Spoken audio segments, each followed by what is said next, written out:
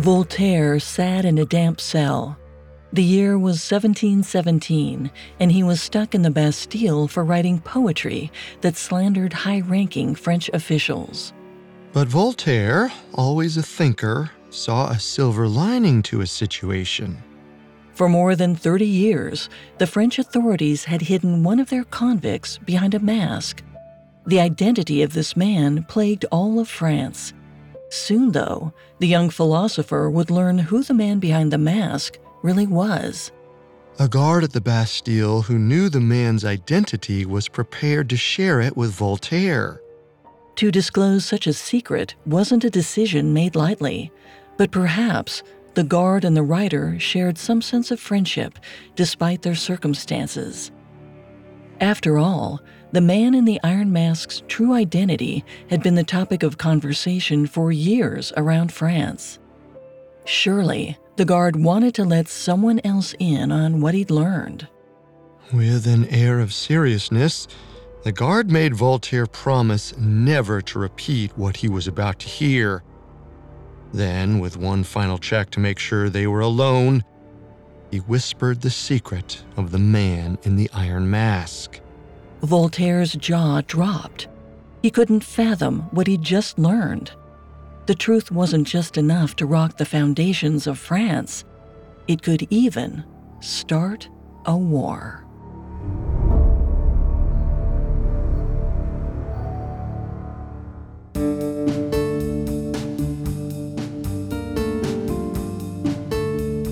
Welcome to Conspiracy Theories, a Spotify original from Parcast.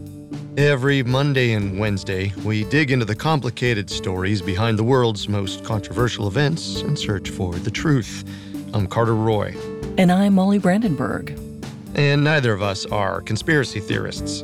But we are open-minded, skeptical, and curious. Don't get us wrong. Sometimes the official version is the truth. But sometimes it's not. You can find episodes of Conspiracy Theories and all other Spotify originals from Parcast for free on Spotify. This is our one-part episode on the man in the Iron Mask. In the late 17th century, the French government imprisoned a mysterious man whose face was hidden behind an unwieldy mask to keep his identity hidden forever. Today, we'll start by explaining how the legend began and try to reveal the man behind the mask. We'll investigate whether he came from royal blood and was the true heir to the French throne. Then we'll look into one more theory. Perhaps the masked man was simply a valet to a powerful man, and when he learned too much, French officials tried to silence him. We have all that and more coming up. Stay with us. This episode is brought to you by Terminix. There's one thing we can all agree on. Dealing with pests is a pain. But luckily, Terminix can help. Because when pests show up, so does Terminix. With over 95 years of experience, they have what it takes to take on any pest problem fast. So if your home or business has pests, don't stress it. Terminix it. Visit Terminix.com to book your appointment online today. That's TERMINIX.com. This episode is brought to you by BetterHelp. This year has gone by so quickly, so much has happened. I have already completely reconstructed the plumbing in my house. Luckily, not myself. I had help. And with everything going on in life, sometimes it's important to slow down. Take a minute to reflect and make adjustments for the rest of the year ahead. And if you need a little help with that, therapy is an excellent option. I have loved therapy so much, in part because of the coping mechanisms it's given me. It's not just a place to share my feelings about my life or what's going on. I've learned ways to address my own mental habits so that I can handle what I'm doing even better. I've learned that self-care is not selfish, and it's really made a big difference in my life. If you want to give therapy a try, check out BetterHelp. It's entirely online, and all you have to do is fill out a brief questionnaire to get started. Plus, you can switch therapists at any time for no additional charge. So take a moment for yourself. Visit betterhelp.com/conspiracy today to get 10% off your first month. That's BetterHelp, HELP.com/conspiracy. Welcome back to Collector's Closet, presented by the Ohio Lottery. Let's discuss my newest prize possession, this new $10 scratch-off, the $500,000 Platinum Jackpot. The best method I've found so far to help it hold its value is to vacuum seal it. This thing cannot get scratched. What's that? Sorry, my producer's telling me the only way it could be worth up to $500,000 is if I do scratch it? Okay, well, in that case, definitely don't overprotect your $500,000 Platinum Jackpot scratch-offs. Play them. Lottery players are subject to Ohio laws and commission regulations. Play responsibly.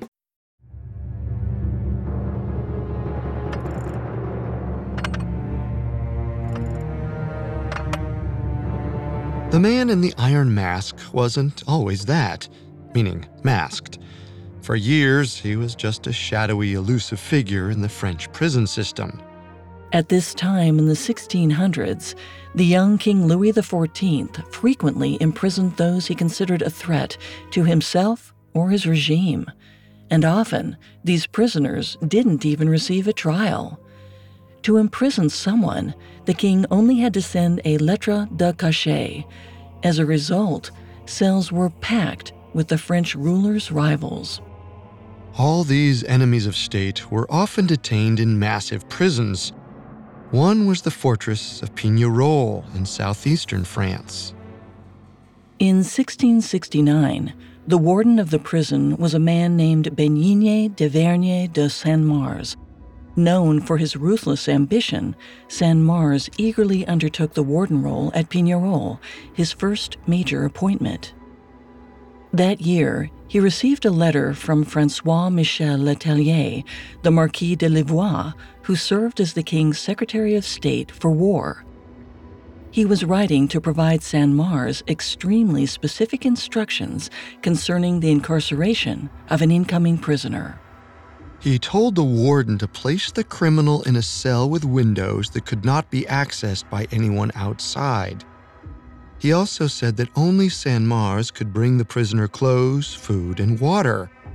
The warden wasn't to listen to a single word the prisoner said. In fact, if he requested anything aside from his most basic needs, Saint-Mars should threaten to kill him. Saint-Mars knew Pignerol housed enemies of the state. If this man was coming to the prison, he must have been considered dangerous to the crown. And so, when the mysterious captive arrived, the warden followed the orders to the letter. Once the prisoner was placed in his cell, Saint-Mars unsheathed his sword and pointed it at the new arrival with a warning. If he spoke out of turn, Saint-Mars would run the sword through him. The message was received. In the ensuing months, the convict barely said a word. His days fell into a dull routine. Saint-Mars brought him each of his meals. Then he was left to sulk in solitude. Meanwhile, word spread around the prison and the neighboring town. An incredibly important person had taken up residence at the Pignerol fortress. Locals speculated who this new convict could be, like the Marshal of France or even the president of a nearby country. And the longer the man's identity went undiscovered, the more intriguing the mystery became. For months, the prisoner languished in his cell. Occasionally, he was permitted to have a book or allowed to attend Mass. But for the most part, the warden kept him under strict lock and key. For the prisoner, days turned to weeks, then months, then years.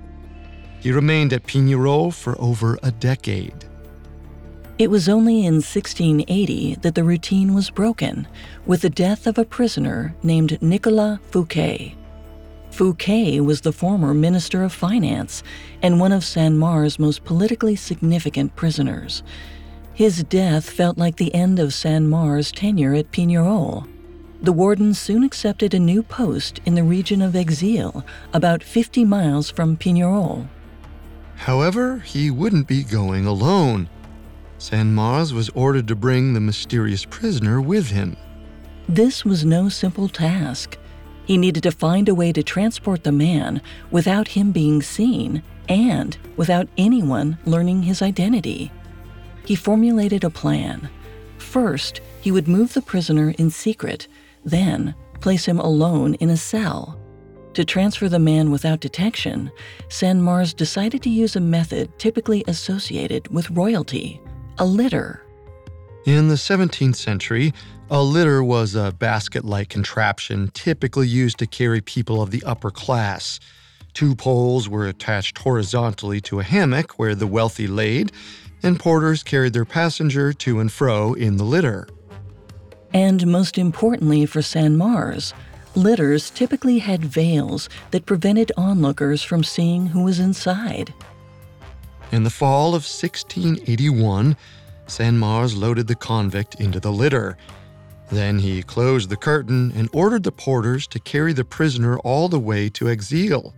Accompanied by a regiment of soldiers, the porters traversed steep hills and riverbeds. Anyone who spotted them would have assumed a lord or king was inside. After days of travel, the envoy arrived at the new prison without arousing any suspicion. The plan had worked, and the prisoner's identity remained a secret. With the brief flurry of action behind them, the prisoner's life returned to a sluggish pace. He was left in his cell almost around the clock, and he was forbidden from speaking. Once again, days passed, then months. His next venture outside the prison only came when Sands-Mars received another transfer a few years later. This time, the warden was heading to Sainte Marguerite, a small island off the coast of Cannes in southern France, which meant Sands-Mars was tasked again with transporting his convict with stealth.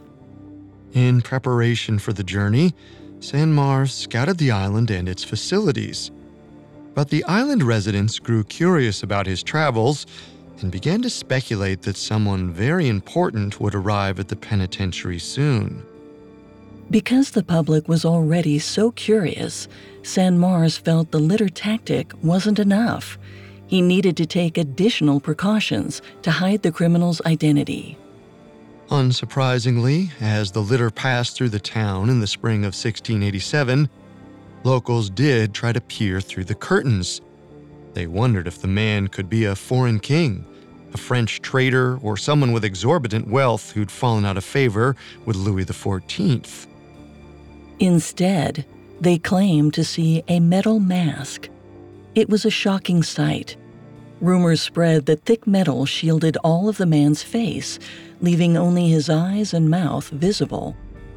The town erupted into a frenzy over the sighting. For someone's face to be covered, it meant they must have been extremely important. Soon, word of the secret prisoner spread across all of France. The legend of the man in the iron mask was born. Miraculously, Sands-Mars and his prisoner remained at Sainte Marguerite for over a decade, until in 1698, when the warden received the biggest promotion of his career. He was to be governor of the Bastille prison, and as always, the prisoner would accompany him. Once again, the mysterious man wore a mask for the journey. Upon arriving at the Bastille, the guards gaped at the covered face. Sands-Mars pressed on, instructing the guards of the now familiar routine. They were never to speak to the new prisoner, and his name would remain a secret forever. The man remained at the Bastille for 5 years. Contemporary accounts claim that never once did he remove his mask or leave his cell. The only people he ever saw were Sands-Mars and the musketeers outside his cell, who were said to have been ordered to shoot him if he ever spoke his name or removed his mask. He passed his time with books and prayers, counting the minutes in between meals. His life ended quietly on November 18, 1703. While Sands-Mars was aware the prisoner felt faint, he didn't think the illness was serious. By that evening, he was dead. After 34 years in solitary confinement, the man in the iron mask was gone. When someone dies, their myth can overtake their actual story. Think of other Frenchmen like Nostradamus and Nicolas Flamel. It can be impossible to separate their facts from fiction. And true to form, after his death, the legend of the Man in the Iron Mask grew and grew. Theories abounded about the convict's identity. Some believed he was a disgraced general, the Queen's former lover, or even royalty. Few of these theories had much basis in fact. The writer Voltaire clung to one of these theories in particular, though. In the 18th century, he claimed to know what was behind the Iron Mask, the face of a king.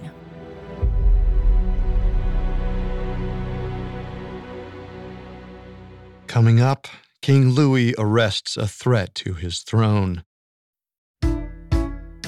Put yourself in the shoes of a real-life detective. Imagine examining the crime scene, gathering evidence and interviewing witnesses, feeling the pressure mount as you race against time to catch a criminal. Each week on Scotland Yard Confidential, the new Spotify original from Parcast, we enter the minds of some of the greatest detectives in history, following in their footsteps as they hunt down suspects and solve seemingly impossible cases, like the scandalous murder of singer Cora Crippen in 1910, whose body was found in her cellar shortly after her husband skipped town, or the daring Hatton Garden heist of 2015, when a gang of elderly thieves made off with a haul worth millions, and the cryptic notes found at a murder scene during the First World War. Was it a clue or a red herring designed to throw investigators off? Scotland Yard Confidential is a Spotify original from Parcast, made in partnership with Noiser, airing episodes weekly starting May 19th. Follow and listen to Scotland Yard Confidential for free on Spotify. This episode is brought to you by Terminix. Terminix can't help you solve the world's biggest mysteries or take on alien life, at least not the ones you're thinking of, but they can help take care of pesky invaders in your home, like the ants in your kitchen, the roaches under your sink, and the termites in the walls. Because when pests show up, so does Terminix. No matter what type of bug it is, they can Terminix it fast with personalized pest care that puts you in control. And with over 95 years of experience, it's no wonder they're trusted by homes and businesses everywhere. So if you have a pest problem, don't stress it. Terminix it. Visit Terminix.com to book your appointment online today. That's TERMINIX.com. Now back to the story.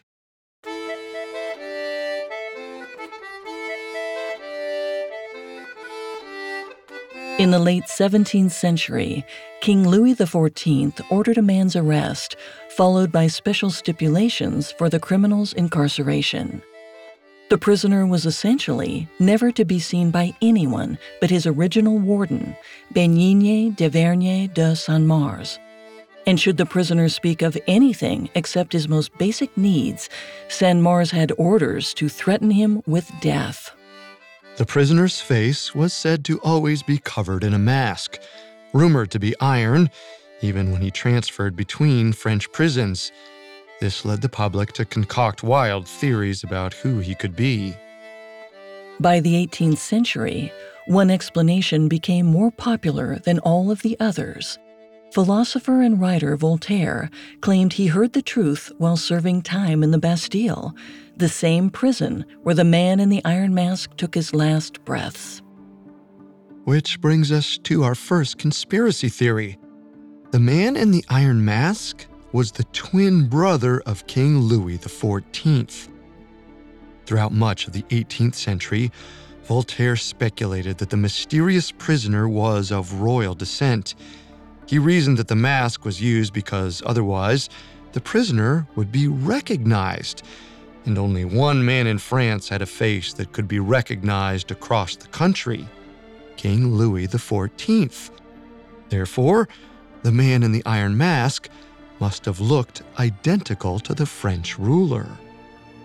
According to theories inspired by Voltaire, there were actually 2 babies born from the Queen of France, Anne of Austria, on September 5, 1638. King Louis XIV and his twin brother, the true heir to the throne. Holding the crying baby in her arms, Queen Anne smiled at her husband, King Louis XIII. They finally had an heir to the throne of France. But 4 hours later, Anne screamed out in agony. The king ran to her side. He demanded to know what was happening to his wife. The midwife said that the woman was giving birth to another son. She had been pregnant with twins. Louis XIII gasped as he watched the midwife deliver another baby. This child, however, appeared even more handsome and healthy than the first son, and he was also male, meaning he could have a claim to the French throne too. The king's elation soon turned to dread. Twin boys could mean the downfall of the dynasty. When it came time for one of the sons to ascend to the throne, if the twins fought over the crown, France could descend into civil war. Prompted by this fear, the king made a decision. The king and queen would keep the second-born boy because he seemed more vigorous than the child who came first. Then, the firstborn son would go to a nobleman, and no one who knew of the arrangement was to ever speak of it again. The nobleman took the infant heir to his new residence, over 150 miles away. And not only did the nobleman love the young prince as his own, he couldn't help but treat the child with an added respect. This inevitably proved a little strange for the young boy. As he grew up, he wondered why his father acted so strange toward him. When the prince tried to ask about his birth, the nobleman never fully answered, or he dodged the questions entirely. This only made his son more suspicious. Even more strange to the boy, the nobleman forbade him from ever looking at a portrait of Louis XIV, which only became more difficult when Louis XIV ascended the throne in 1643 at the age of 4. Soon after, his face was plastered on everything from coins to playing cards. As the boy got older, he knew there had to be something his adopted father wasn't telling him. And he was right. Throughout the boy's life, the nobleman wrote letters to Louis XIV, Anne of Austria, and their advisor, the Cardinal Mazarin, keeping them updated on the life of the former heir. And when the secret prince was a teenager, he discovered one of those letters. The message revealed his true identity. He was the firstborn son of King Louis XIII, the twin brother of King Louis XIV, and the rightful heir to the French crown. That night, the boy confronted his adopted father about the portrait. Before the nobleman could negotiate with him, though, the prince told him he was leaving for the south of France, where Louis XIV was set to marry the Spanish princess. In front of the king and all of the guests, the former heir would reveal the truth. This was a terrible plan for several reasons, but mostly because it could seal the prince's fate for the worse. King Louis ran a tight ship. He responded to disruptions or threats to the crown by death or imprisonment. The nobleman knew this, so, to prevent the firstborn son from revealing his family's deepest secret, he locked the heir into his room. Then, he wrote a letter to King Louis XIV to inform him of the situation. He believed the French ruler would treat his twin brother with respect and kindness. The king did the opposite. Louis XIV had both the prince and the nobleman arrested. They were sent to Sainte Marguerite and the Bastille, both prisons allegedly occupied by the man in the Iron Mask. And once incarcerated, King Louis XIV ordered his twin to be fitted with an iron mask. The engineer built springs in the chin that allowed the prisoner to still eat while wearing it. There was a single keyhole in the back of the mask, so it could be removed every few months to cut the prisoner's hair and beard. Even when a doctor came to see him, the physician wasn't permitted to look beneath the mask. He could only examine the rest of the man's body and, if absolutely necessary, his tongue. Otherwise, if the prince ever uncovered his face or spoke his own name, the guards were to kill him immediately. While the treatment sounded brutal and isolating, the warden, San Mars, apparently treated him like the royalty he truly was. He provided him with fine linens for his bed, lace for his clothes, and rare delicacies for dinner. And that isn't the only evidence behind this theory. At one point, the Secretary of State for War, Louvois, came to visit the masked man. Apparently, according to witnesses, the minister remained standing until the imprisoned prince allowed him to sit. This was customary practice when addressing someone of a higher standing, and despite his imprisonment, he came from royal blood. Or, at least, that's the story that the French rumor mill told. Some historians have claimed that Voltaire got more than a few of the facts wrong in his version. First, there were records of the man in the Iron Mask being sent to Pignerol in 1669 and the Bastille in 1698. But Voltaire said he was arrested in 1661 and taken to the Bastille in 1690. By most accounts, his dates were off by nearly a decade. And Voltaire got the dates of the prisoner's death incorrect. He said the man died in 1704, but there's well-documented proof he actually died a year earlier. While these may seem like trivial issues, many scholars also doubt the methods Voltaire used to acquire his facts. Voltaire served time at the Bastille in 1717, 1718, and again in 1726. But according to historical records, almost everyone who knew the man in the Iron Mask died before 1717. So it's difficult to imagine he got verifiable proof of his theory. On the other hand, there could be something to Voltaire's logic. He thought the authorities would only put a prisoner in a mask if they believed he could be recognized. So it stands to reason that he resembled the only truly recognizable person in France at the time, King Louis XIV. I'm hesitant to agree since we don't know if he actually wore the mask all the time. That could all be hearsay. And on a base level, there's not any proof that Anne of Austria actually had twin sons. This was the first child that was actually born to Anne and Louis XIII. I would imagine something as groundbreaking as a second son could have been leaked by a servant or the midwife. Plus, in the centuries since Voltaire's death, it's been hard to actually root down where exactly this claim of the second son originated from. Some point to a publisher's note, which may or may not have been written by Voltaire or an unknown editor. Basically, it's hard to tell what Voltaire imagined and passed off as fact. Knowing that, I find it hard to believe that the man in the Iron Mask was King Louis's twin brother. On a scale of 1 to 10, with 10 being the most believable, I'm going to give this theory a 1. You're probably right. When telling the tale of the man in the Iron Mask, Voltaire and those who followed him seem to have approached the material like a novelist, not a seasoned historian.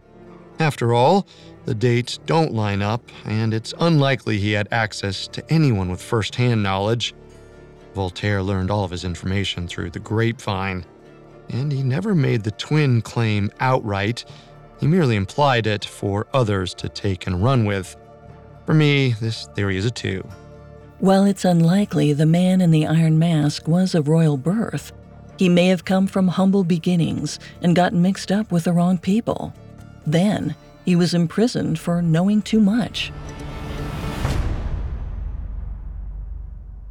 Coming up, the price of a political assassination. Now back to the story. While the legend of a masked man occupying prisons across France was intriguing, no one was quite sure where he came from. Some assumed he must be incredibly important to the crown, or potentially even royal. But it's possible the man in the Iron Mask was simply a commoner. Some historians believe he was only imprisoned because of what he knew. He might have had information to bring down some of the most powerful men in France. Which brings us to our second and final conspiracy theory. The man in the Iron Mask was a lowly valet named Eustache Dauger. To understand why some historians believe a valet could be the famous masked prisoner, it helps to start with a letter. The first one the French Secretary of State for War, the Marquis de Louvois, wrote to Warden Saint-Mars in 1669.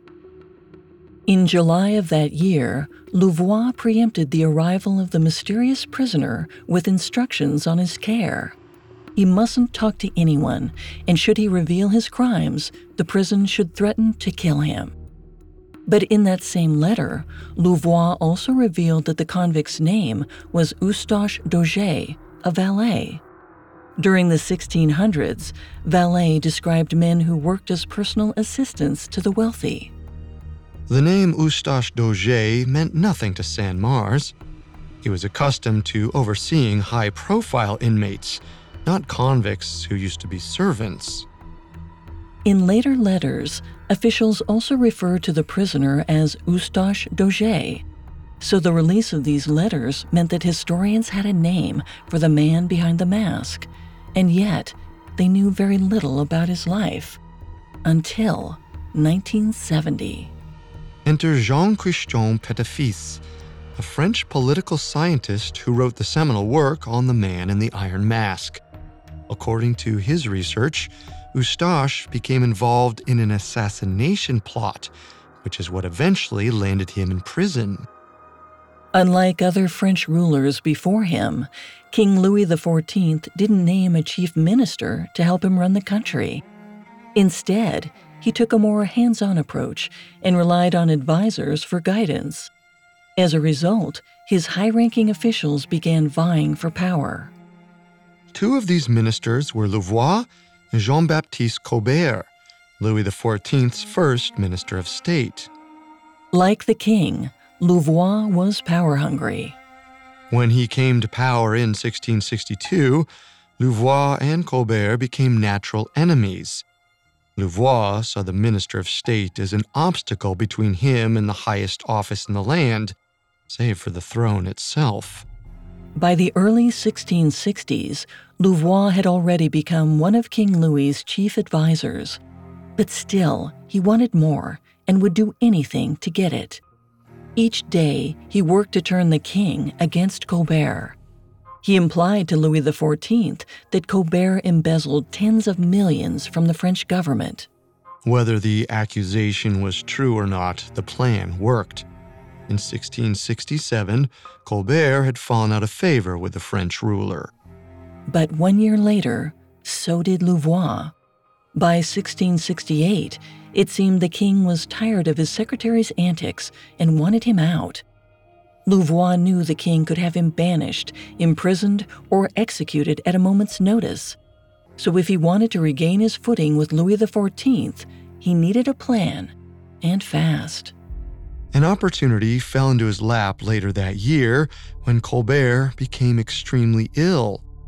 Louvois may have believed by poisoning Colbert's meal, he could finally get rid of his enemy and no one would suspect a thing. His death would be a tragic departure attributed to the illness.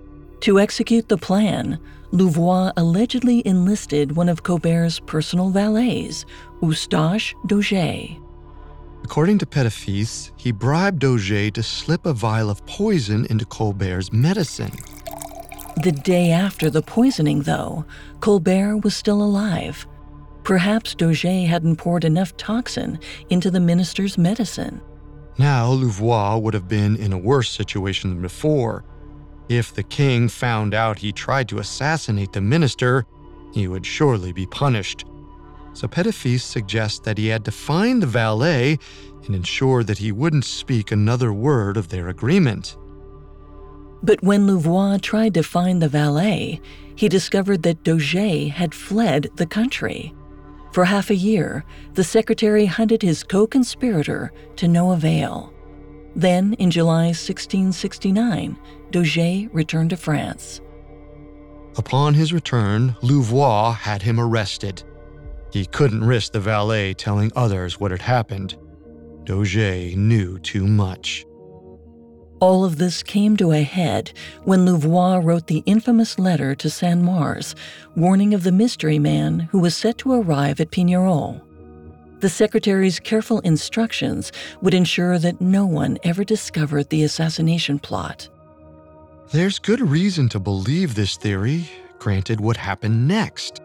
For one, the year the man arrived at Pignerol, Louvois learned that a visitor had spoken with Daugé, apparently disregarding his very straightforward rules. Louvois was incensed. He wrote to Saint-Mars to let him know how unacceptable this was to the king. There was also the matter of another high-profile prisoner being brought to Pignerol, which happened a year later. When King Louis imprisoned an old friend named Comte de Lauzon, Louvois' secret was threatened yet again. During Lauzon's stay, the warden submitted a request to Louvois. The new prisoner would need a valet in prison since Lauzon was still upper class. Daugé seemed like the natural choice, but Louvois immediately refused Saint-Mars' proposal. However, he would allow Daugé to work as the valet for another prisoner, the former finance minister, Nicolas Fouquet. While Louvois refused one request and not the other may have felt odd to Saint-Mars at the time, but perhaps there was a reason behind his decision. In 1970, the historian Petit-Fils pointed out that Colbert and Lauzon were old friends. Daugé was probably close with Colbert when serving as his aide. Knowing that, he might divulge the assassination plot to Lauzon. Then, Lauzon could reveal the conspiracy to the king and send Louvois to the gallows. The other prisoner, though, Nicolas Fouquet, had been imprisoned by Colbert himself. Daugé wasn't likely to be friendly to him. In fact, in a 1678 letter from Louvois to Fouquet, the Secretary of War referred to what the valet knew. So the finance minister may have already known everything. And there's more. Whenever someone entered Fouquet's cell, Daugé had to cease his valet duties and leave immediately. This way, his crime and identity remained hidden. That is, until Lauzon discovered the secret. According to Petit-Fils, Lauzon used the chimney duct to listen to Fouquet's conversations with his valet. And in early 1680, he wrote to Louvois, claiming to have valuable information that would interest him. But he wasn't ready to reveal that information to all of France, yet. In the letter, Lauzon offered a bargaining chip. If Louvois had him released, he would keep the information under lock and key. Louvois was in a corner. He couldn't let himself be blackmailed, but he also couldn't let the truth get out. However, Fouquet died soon after in 1680, providing another opportunity for Louvois. He was able to order Saint-Mars to free Daugé. With no master to serve anymore, he was to be released from jail. This news baffled Lauzon. If Daugé had truly been an assassin, the government would never release him so quickly. There could only be one explanation then. What he'd overheard through the chimney ducts was a lie. What he didn't realize was that Daugé hadn't actually been released. He'd been transferred to another prison. There seems to be some historical evidence that the man in the Iron Mask was named Eustache Daugé. Louvois even calls him by name in multiple letters to Saint-Mars and Fouquet. What we can't prove, though, is that Louvois actually had Colbert poisoned. While the tale is intriguing, there are too few sources that support it. I see what you mean. There's enough historical documents to indicate Eustache stayed at Pignerol, but not what landed him there. And portions of it ring true. As Secretary of State for War, Louvois was an extremely high-ranking member of the government. Yet, for some reason, he visited Daugé's prisons to inspect the cells. It seems like he had a vested interest in the facilities the man in the Iron Mask was kept in, or checking on whether there was gossip about his prisoner. That's true, but there are dozens of theories behind why Louvois imprisoned Eustache Dauger. Some historians believe he knew about suspicious financial deals, or that his name was even a pseudonym for something else. In truth, we know very little about this valet. It's indisputable, though, that there was a man in the Iron Mask, though historians today think the mask was more likely to have been velvet. And we can prove that Louvois called him Eustache Dauger. You're right. While we can't say for certain why he earned the mask, I think we can conclude Eustache Dauger was the man behind it. For those reasons, on a scale of 1 to 10, I'm giving this theory a 6. I agree. Without more insight into who Dauger was, we can't prove much about his personal life or alleged crimes. But we can say that Dauger was the name of the man in the Iron Mask at some point, so I'm going to go a little higher and give this theory a 7. Ultimately, the identity of the famous prisoner may be a mystery for the ages. For a legend that captivated all of France, the question still remains who the face behind the mask could have been. A royal heir? A greedy assassin? Or maybe just an ordinary man bandied about by power-hungry men.